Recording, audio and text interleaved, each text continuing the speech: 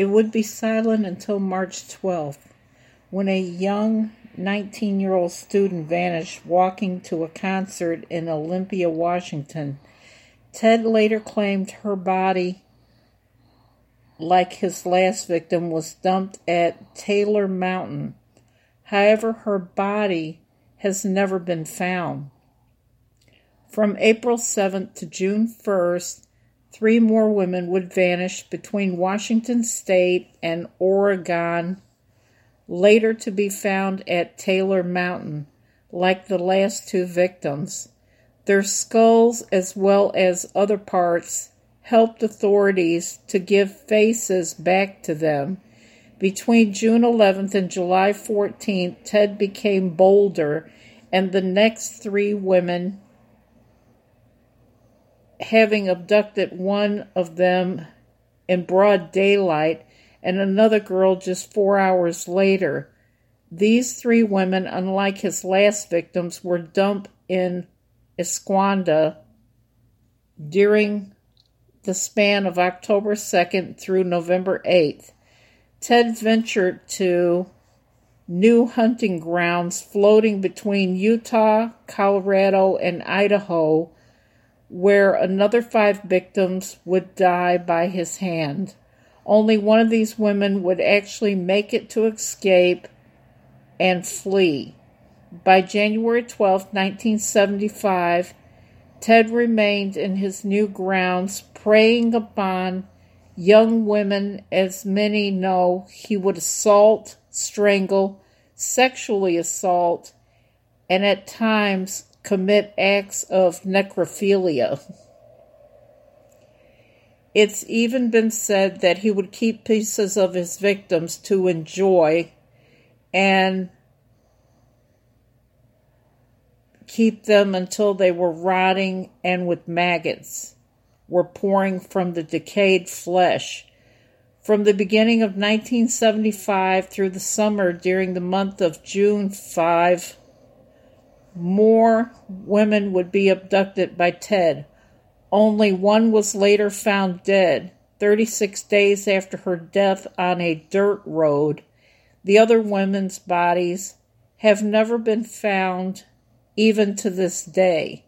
On August 16, 1975, Ted was arrested by a Utah Highway Patrol officer, where he had noticed him fleeing after seeing his patrol vehicle. The officer searched the car after he noticed that the Volkswagen from the front passenger seat had been removed and placed in the back. While searching, he found a ski mask, a second mask fashioned from pantyhose, a crowbar, handcuffs, trash bags, a coil of rope, an ice pack, and other items. However, another officer remembered the description of the vehicle from an attempted kidnapping, and Ted was arrested on March 1st, 1976. He was charged with the kidnapping as well as a suspect in one of the Utah murders and sent to Utah to stand trial. By June 7, 1977, Ted would escape from prison for the first time. After 6 days on the run, he was captured. However, the next few times he escaped wouldn't be like the first. During 1978, when he escaped for the 3rd time, he would attack 4 women in a sorority house and another woman a few blocks away. 2 of the 5 women would die from his brutal attack. On February 9, 1978, Ted would claim his final victim, who was a 12-year-old girl. Her body was found strangled to death in April of 1978. From June 1979 to January 1980, Ted would act on his own as his attorney in the double homicide case for the 2 women he killed in Tallahassee, Florida. at the sorority house, as well as the young girl. In both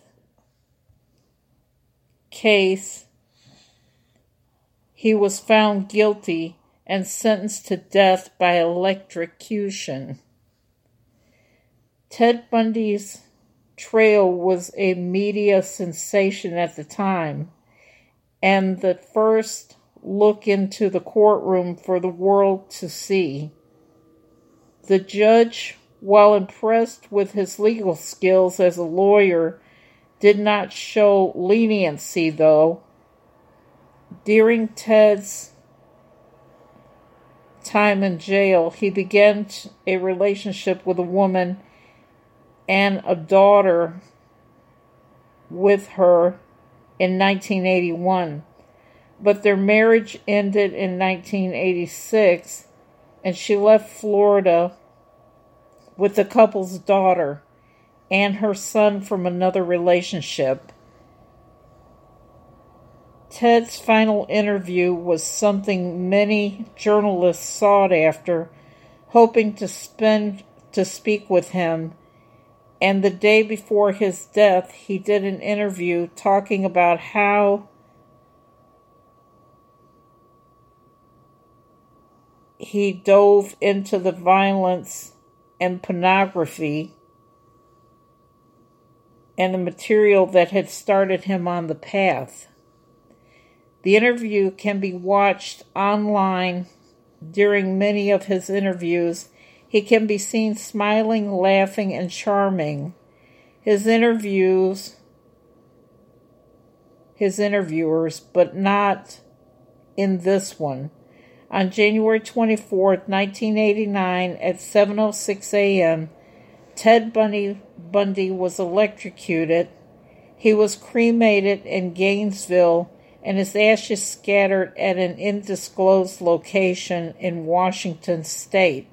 In accordance with his will, many people have had a strange fascination with Ted Bundy, something that for many years to this day cannot be explained.